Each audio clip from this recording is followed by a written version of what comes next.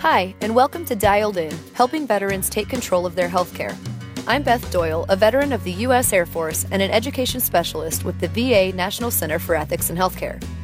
As a VA patient, you have the right to make your own decisions about your healthcare. You can accept or refuse any treatment or procedure, no matter what the outcome might be. But what if you're too ill to decide about your treatment? Who would you want to make those decisions for you? Fortunately, VA has a form you can fill out that covers that situation. It's called an advance directive.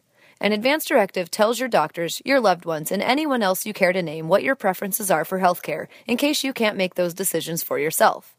Lucy Potter is an ethics policy specialist with the National Center for Ethics in Healthcare and a licensed social worker who has helped veterans complete advance directives. In the future, if something happens to you and you can't make decisions for yourself, maybe you're unconscious or too ill, your doctors can look at your advance directive to help them understand what kind of care you would or wouldn't want, and also which person you would want to make healthcare decisions for you. The VA Advance Directive has two parts: durable power of attorney for healthcare and living will. Lucy Potter describes the durable power of attorney section. If a time does come when you can't make your own healthcare decisions, you might want your wife or son or best friend or someone else that you really trust to make those decisions for you. When you decide who that person is, the first thing to do is have a conversation with them. Make sure they know what kind of care you would want and make sure they're okay with being your decision maker. Then you can name them in the section called Durable Power of Attorney for Healthcare. That way, when and if the time comes, your doctors will know who to call. Your doctor or social worker may refer to this person as a healthcare agent, surrogate, or proxy. If you don't choose someone to make healthcare decisions for you, and a time comes when you can't make your own, then it's up to your doctor to name your surrogate decision maker. Your doctor will go by a standard list used in VA and other healthcare systems.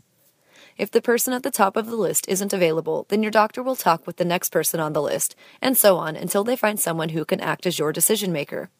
So if you do have a specific person in mind to make your healthcare decisions for you, it's important that you name them in the durable power of attorney for healthcare. For example, if you really want your sister to be the one who makes decisions about your care, be sure to name her in your advance directive.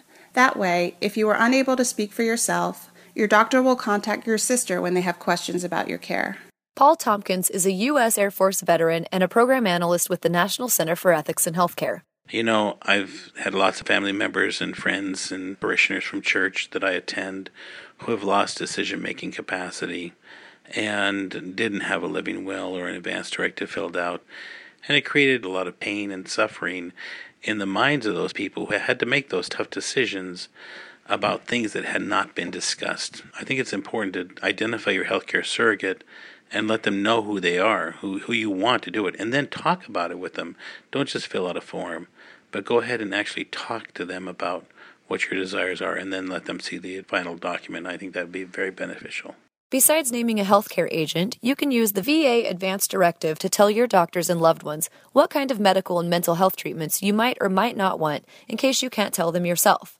You do that in the section called Living Will. Before you complete the Living Will section, you'll want to think about what you'd want or wouldn't want if you were in a serious condition that might call for treatments such as a breathing machine, kidney dialysis, or a feeding tube. I know it's hard to imagine even being in that kind of situation, let alone what kind of treatment you might want, but that's why it can be helpful to talk these things over seriously with your doctor, with your family, and your friends.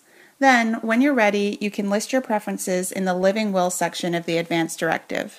Paul Tompkins. How did I feel about creating a living will? I felt good about it because I wanted to make it as easy as possible for my wife in the event that I lose decision-making capacity and not put those hard decisions on her alone. I know she'll have to make those decisions, but having my input and my desires documented will make it easier for her. And after it was done, I felt very relieved. Lucy Potter. People sometimes ask me, do my doctors have to follow my living will? And the answer is yes, unless you've given conflicting information about your wishes or it's somehow unclear how to apply those wishes. If something happens to you and you can't make decisions for yourself, your doctor will talk with the person you named to make decisions for you. So say you listed your son. Your doctor would review your advance directive and talk with your son about your care.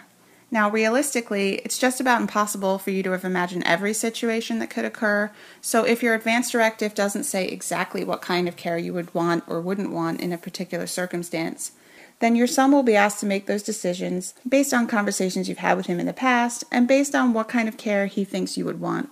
Dr. Robert Perlman is a physician with the National Center for Ethics in Healthcare who has helped many veterans complete advanced directives. I often advise surrogates that they need to have these conversations with the patients and try to understand their reasoning and their values behind the preferences that are talked about.